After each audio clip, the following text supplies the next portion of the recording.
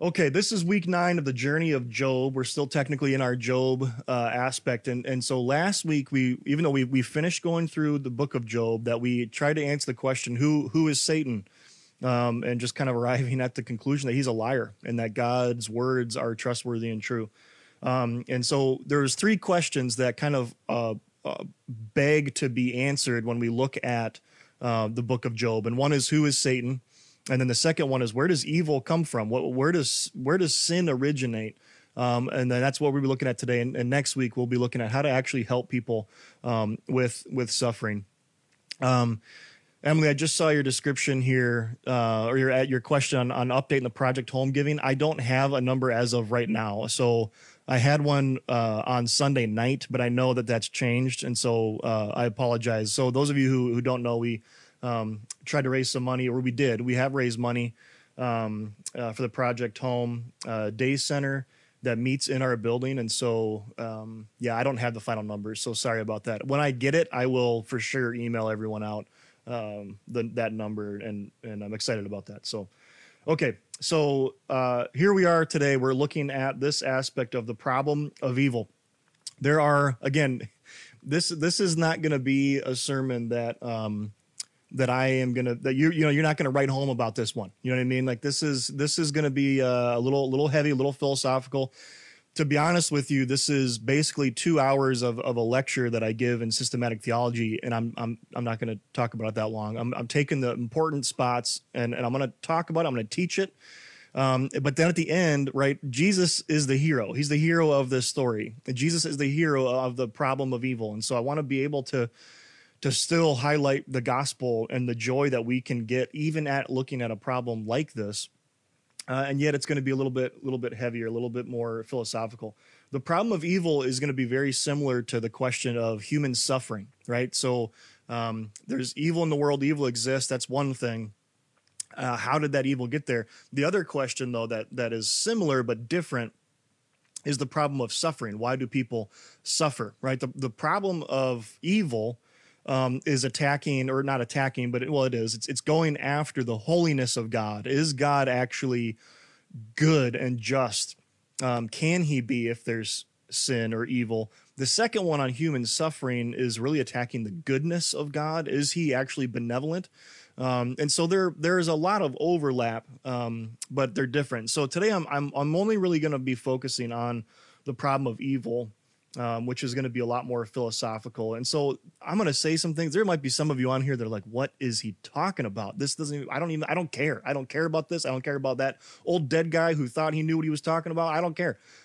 That's fine. Here's the thing with the problem of evil is it does come up. It comes up in conversations with people who are not believers, people who might be consider themselves atheists or whatever, or even deists. I believe in a God, but he definitely can't be good, right? And so that's the question that we're going to be trying to examine this morning is how can a being that is infinitely holy, powerful, and good create a creature that even had the capability of sinning, right?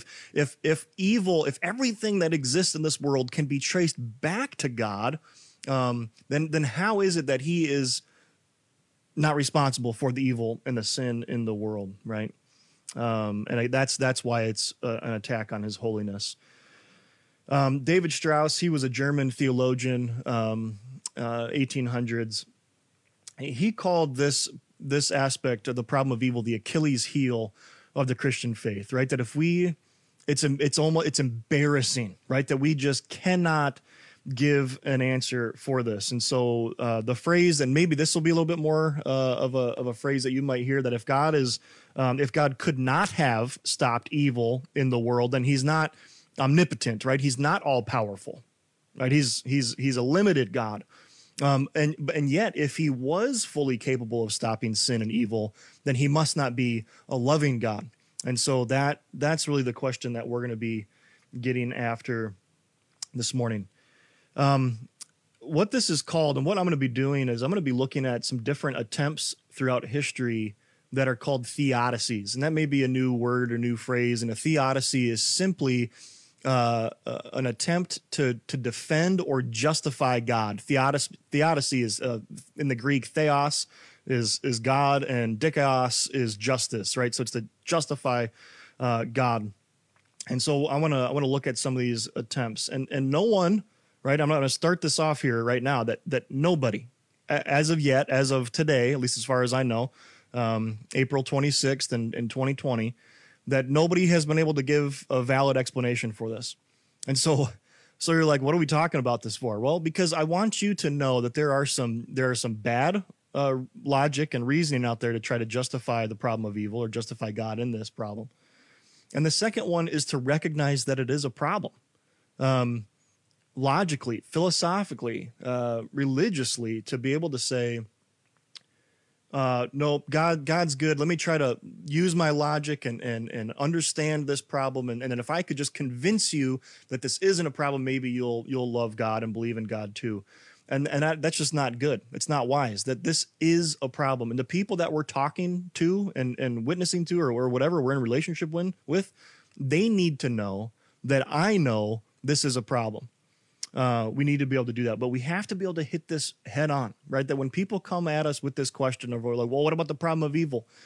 I'm telling you right now, as your pastor, that you need to look him square in the eye and say, I don't know, right? Because that's what we have to be able to do. And so, because we don't. And so to try to use one of these arguments, whether it's been used historically or by an individual specifically that we'll look at, to try to convince them that this view is right, knowing that it's wrong, that's wrong. And you're only going to get yourself in more trouble once they use their logic and go, yeah, this doesn't make sense. This doesn't add up. Okay, so I want to look at 4 different attempts to justify God from the problem of evil. The first one is that evil is an illusion, right? So this would be saying that evil doesn't actually exist. Okay, that's just flat out wrong, right? If evil doesn't exist, be weary, be very weary. I've only met one person that I was talking with where they were in this category, because the person who says evil is an illusion is to say that it's actually not wrong to murder. It's actually not wrong to rape. Run away from those people. They would say, no, society has constructed these rules and that's why we abide by them. But really there is nothing right or wrong. It's an illusion. Stay away from those people. Number 2, evil is necessary is another view. That the reason behind that is that how can I know that anything is really good until I experience the evil, right? That this is elevated because of that. And so to know that good exists, evil has to exist. And again, there's a lot of fallacies in thinking that way. One, biblically, though, is that the fall of mankind in Genesis chapter 3 is called that. It's a fall. It's a fall from grace. It's negative. It's bad when the world enters into that. But to say that evil is necessary to see how good is to say that the fall, then it would actually be a good thing, right? Because it actually, the sin and evil helps us in one way or another. And that's simply not right. Evil and sin are negative always. It's not a benefit. The next one, and we're going to spend a little bit more time on this one, is the fact that evil is a deficiency, and that's true. And I'm going to come back to this. There was a medieval term called provadia, and provadia just means a lack. It's a lack of something good. All right, I'm going to come back to this, but this is exactly what one individual named Gottfried Wilhelm Leibniz. This was he came up with a theodicy that's actually very good, and it's actually quite convincing. Again, I know I mentioned a lot of R.C. Sproul last week, and it's the same this week. He is just a brilliant mind when it comes to these things and discussing this and apologetics and defending the faith, and he actually shares this story that when he was teaching a seminary class, that he actually got dressed up. It's kind of hard to see the picture, but he just has just old school, big hair, big robe, and he said that he actually got dressed up like this guy. And went into the class and defended and taught this position as best as he could, and actually convinced the class that this was an answer to the problem of evil. And I have yet to do that in systematic. I've thought about it. I never have actually done that.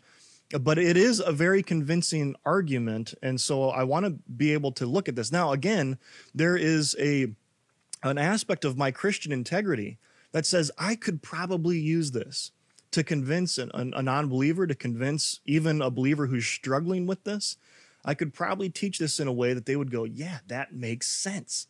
Maybe God isn't the author of evil and humans are, but it's just not right, because I know the answer is wrong. Okay, so I wanna look at this, what Leibniz teaches on this.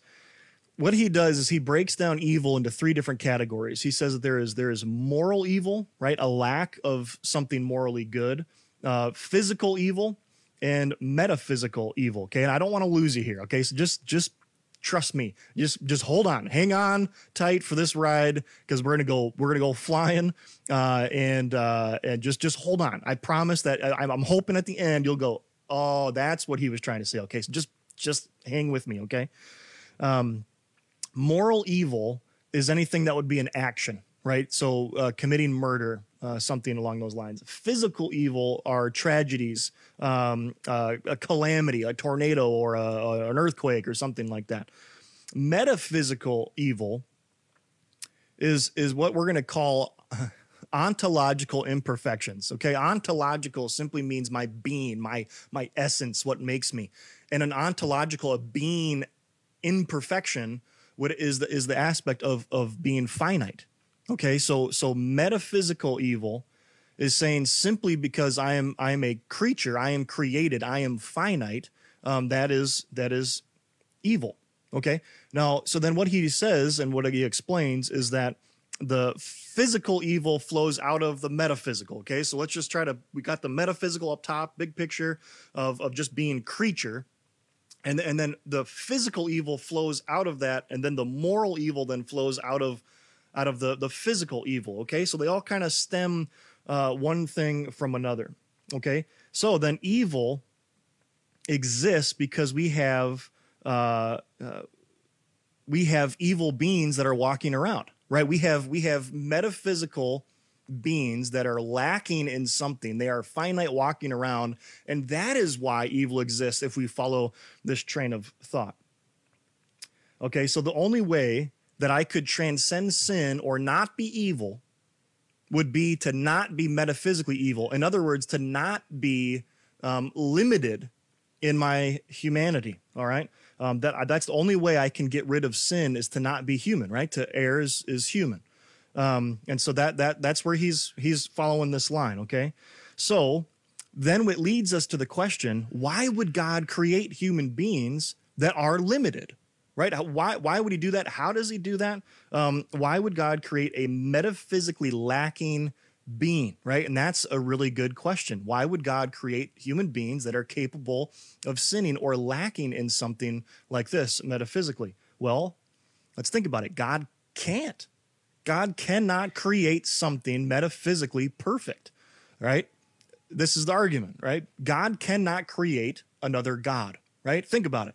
If God said, I want to create another metaphysically perfect being, that I want to create another God, can he do that? The answer is no, because that God that he creates will be limited in the fact that it was a creature, that it was created, that it's lacking something. It's not self-sustaining. It's not all these things that would just say, we're going to be looking at this later on, that I am completely self-sufficient. That created being, that created God, little g God, would be dependent on the actual God.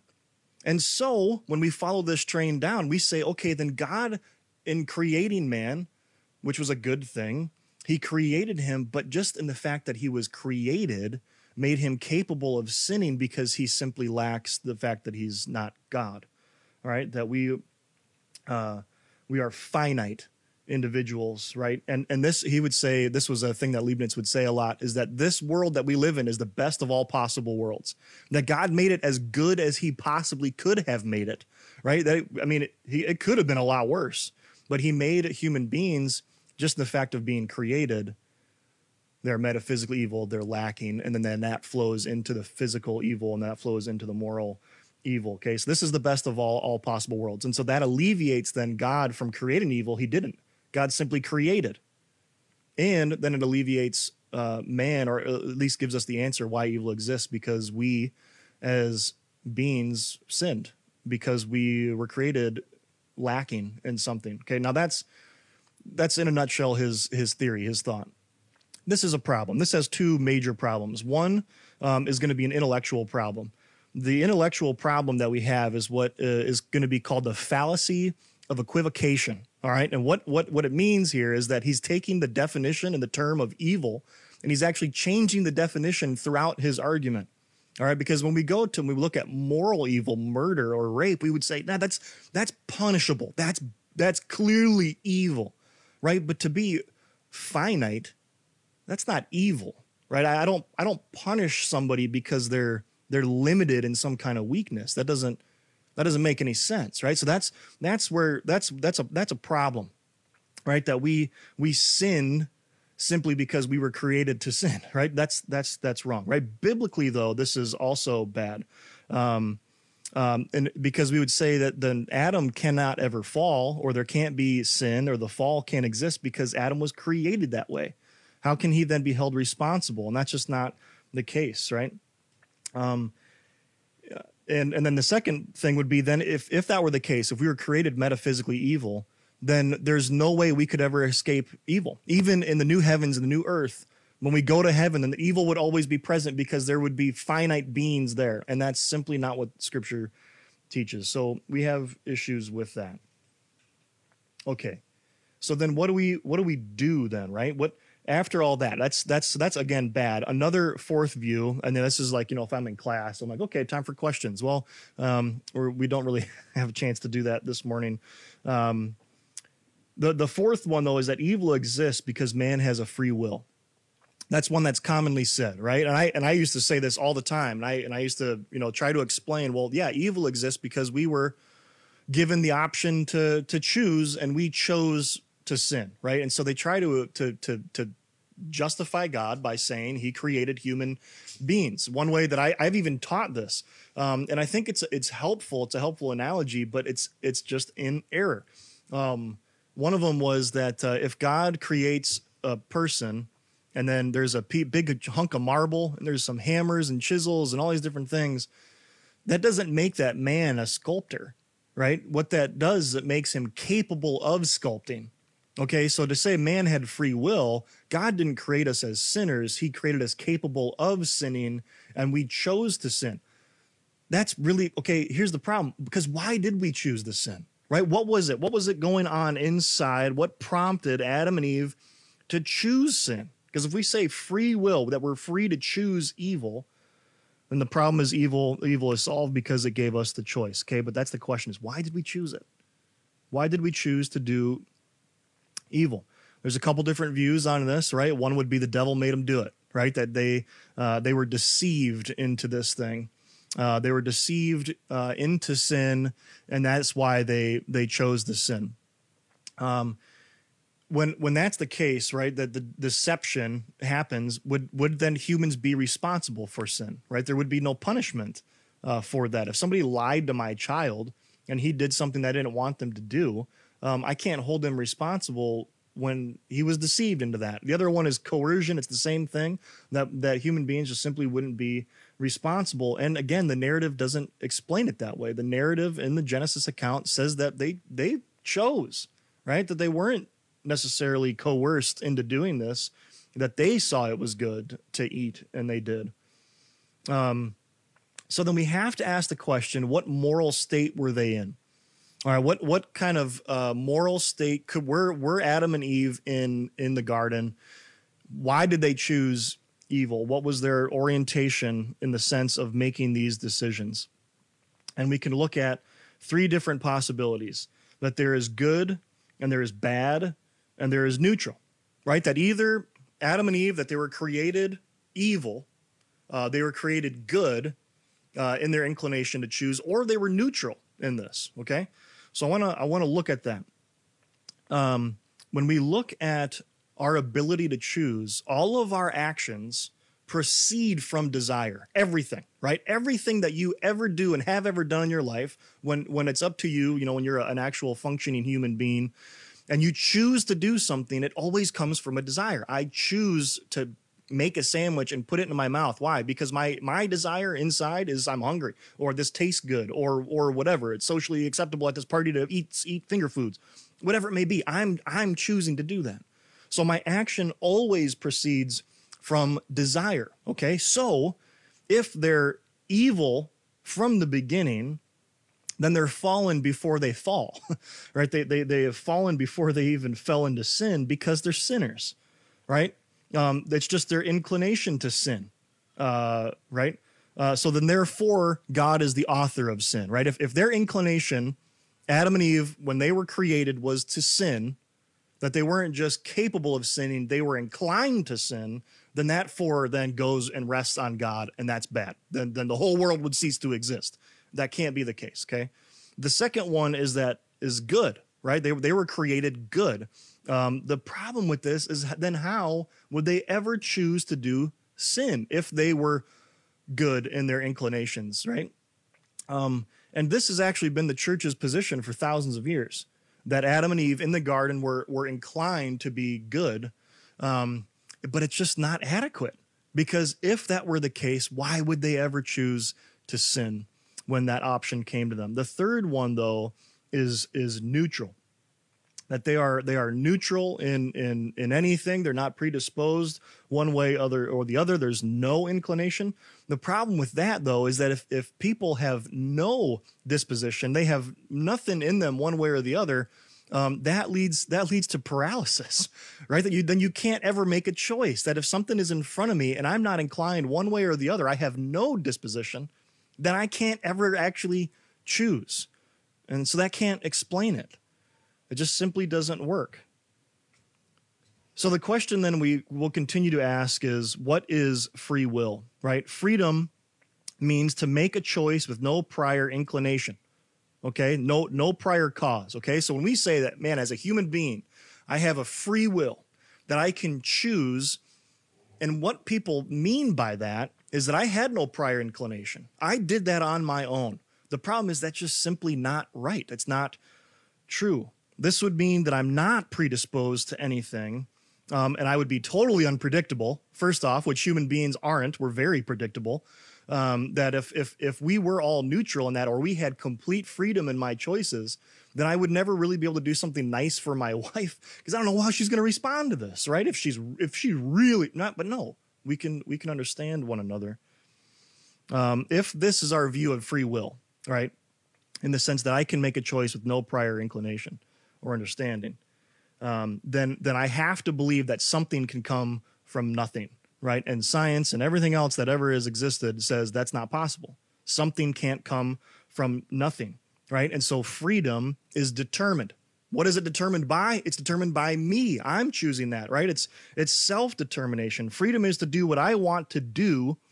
The question is, why do I do it, right? I think it out, and then I choose it.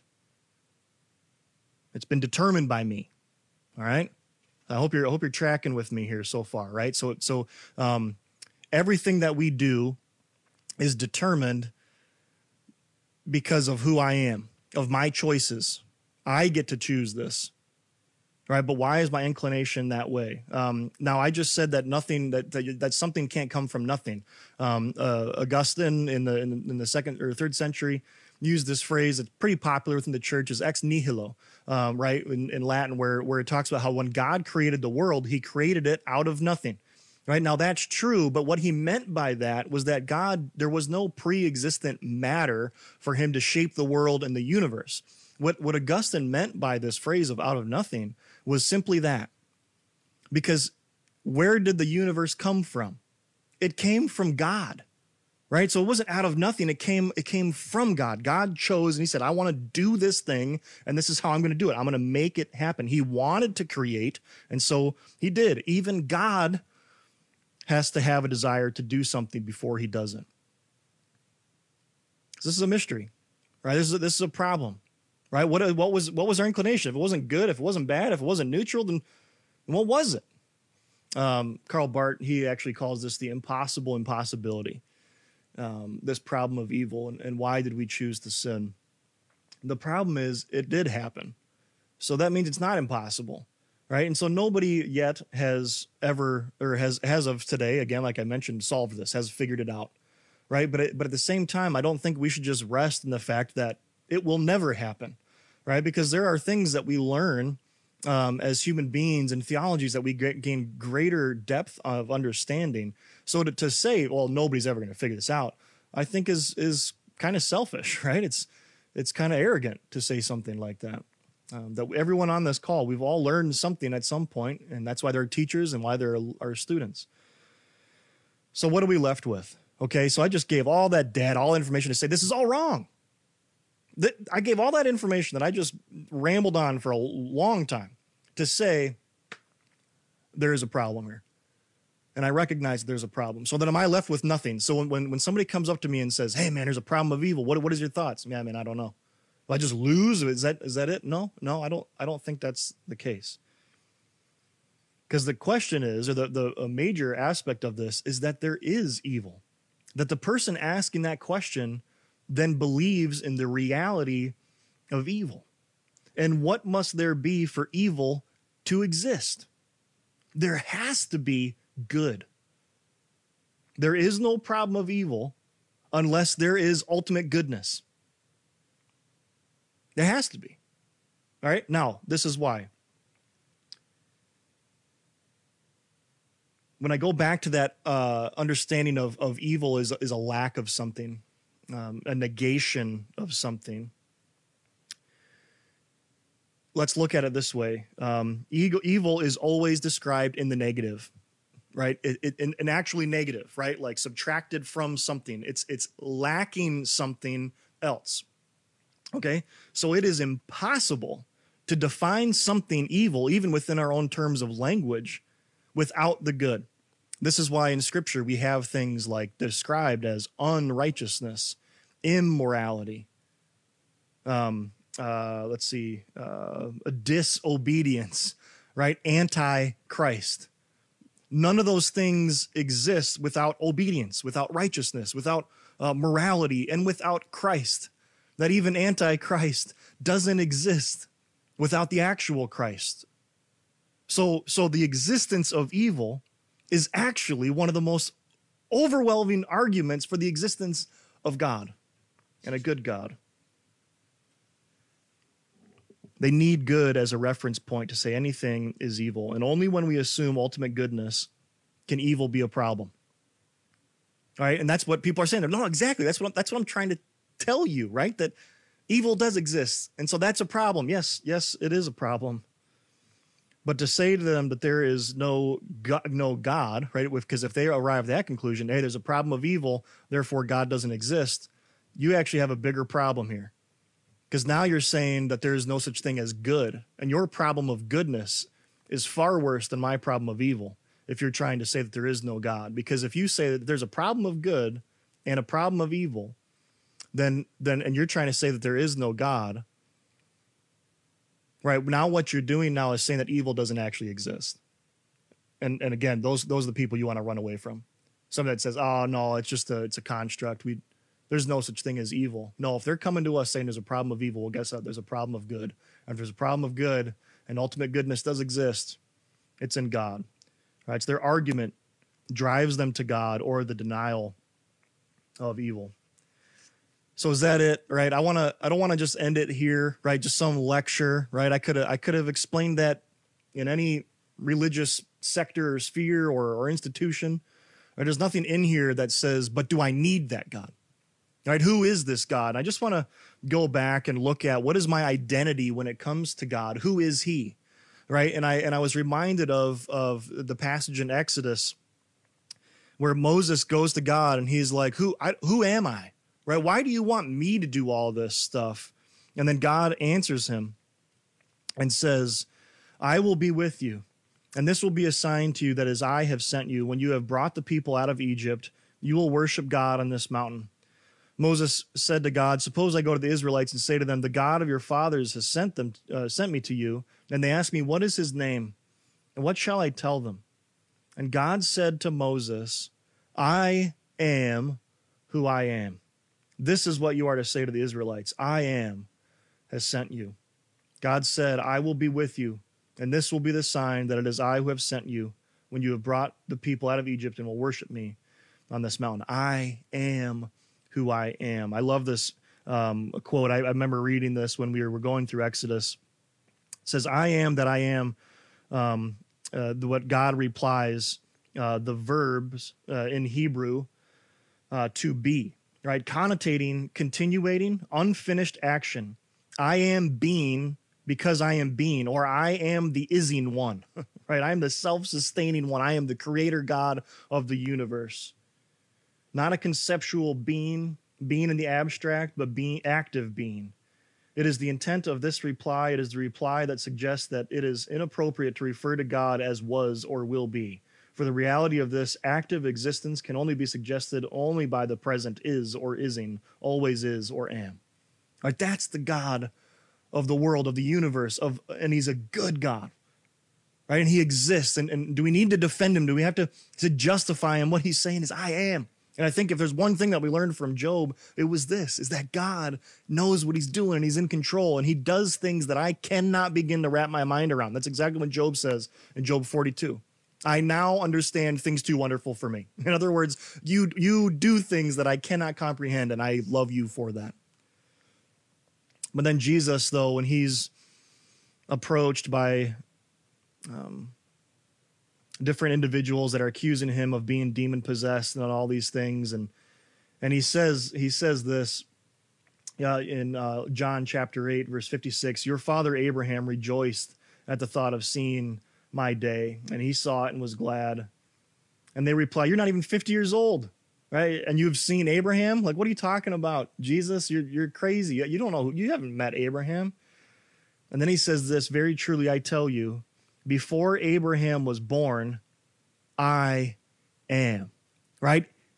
Like we said at the beginning, God cannot create another God. It would be lacking in something. And here we have Jesus, fully God, fully man, saying, I am, this is me. I am God. I have always been, and I will always be. I am the ising one. But does that answer the question of God's goodness? Right? That he is ultimately powerful, yes. To answer the argument, well, God can't be all powerful or sin because sin exists. No, we know, right, that God's word is trustworthy and true. We looked at that last week. And the devil, father of lies, is saying, no, man, he's a liar. Can God actually, did God say? Has God said that? Yes, he has. He is the ising one. He's the all-powerful, all-sufficient, self-sustaining one. But is he good? And this is a phrase that I've used a million times at Hope Lower Town, that any single time I start to doubt the goodness of God, I just have to simply ask myself the question, what about Jesus? What about Jesus? And there was a couple of, I was actually on the phone last night with Drew Zolke, and he almost made me completely change how I wanted to end the sermon of looking at the goodness of God. And I want to reference that. He actually talks, he's actually in his sermon, as he's preaching on the same thing, the problem of evil, that he is actually ending it with the story of Jesus raising Lazarus from the dead. And he does this in a way, and because Jesus goes and he shows that he is good and he is loving and he cares about people. He meets them where they are. But I chose Mark chapter 15, and this is the death of Christ, right? I know we just spent some time here on Good Friday and over Easter looking at these things.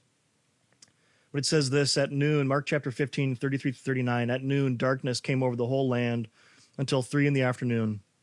And at 3 p.m, Jesus cried out in a loud voice, Eloi, Eloi, lama sabachthani, which means, my God, why have you forsaken me? And when some of those standing near heard this, they said, listen, he's calling for Elijah. Someone ran, filled a sponge with vinegar, and put it on a staff and offered it to Jesus to drink. Now leave him alone and let's see if Elijah comes to take him down, he said. And with a loud cry, Jesus breathed his last. It is finished. So at any time we can sit here and argue, well, was God all-powerful? Yes, he is. Is God good? Is he loving? Yes. Yes, he is. Because of Jesus, because of who God is. He is, I am. And it says this, the curtain of the temple was torn in two from top to bottom.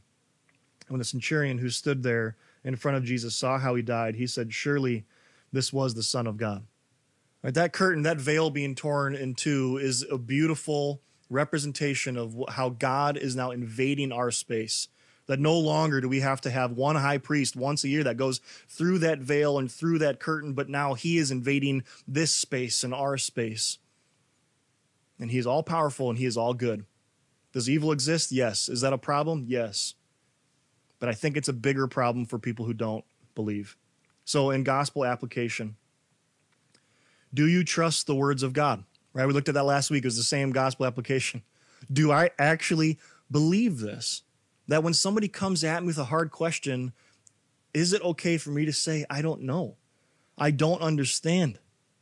It's too weighty for me. It's too heavy. It's too big for me to wrap my head around this. And yet I can look at the word of God and say, but I know that this is trustworthy. This is true. 'Tis so sweet to trust in Jesus, just to take him at his word. And the second one is, do you believe in the goodness of God? And I think anytime that when there is human suffering and there is struggles, and right now being stuck at our homes forever, it feels like, to say, man, but is he good? Like yeah, he loves you. He sent his son to die for you. He is good.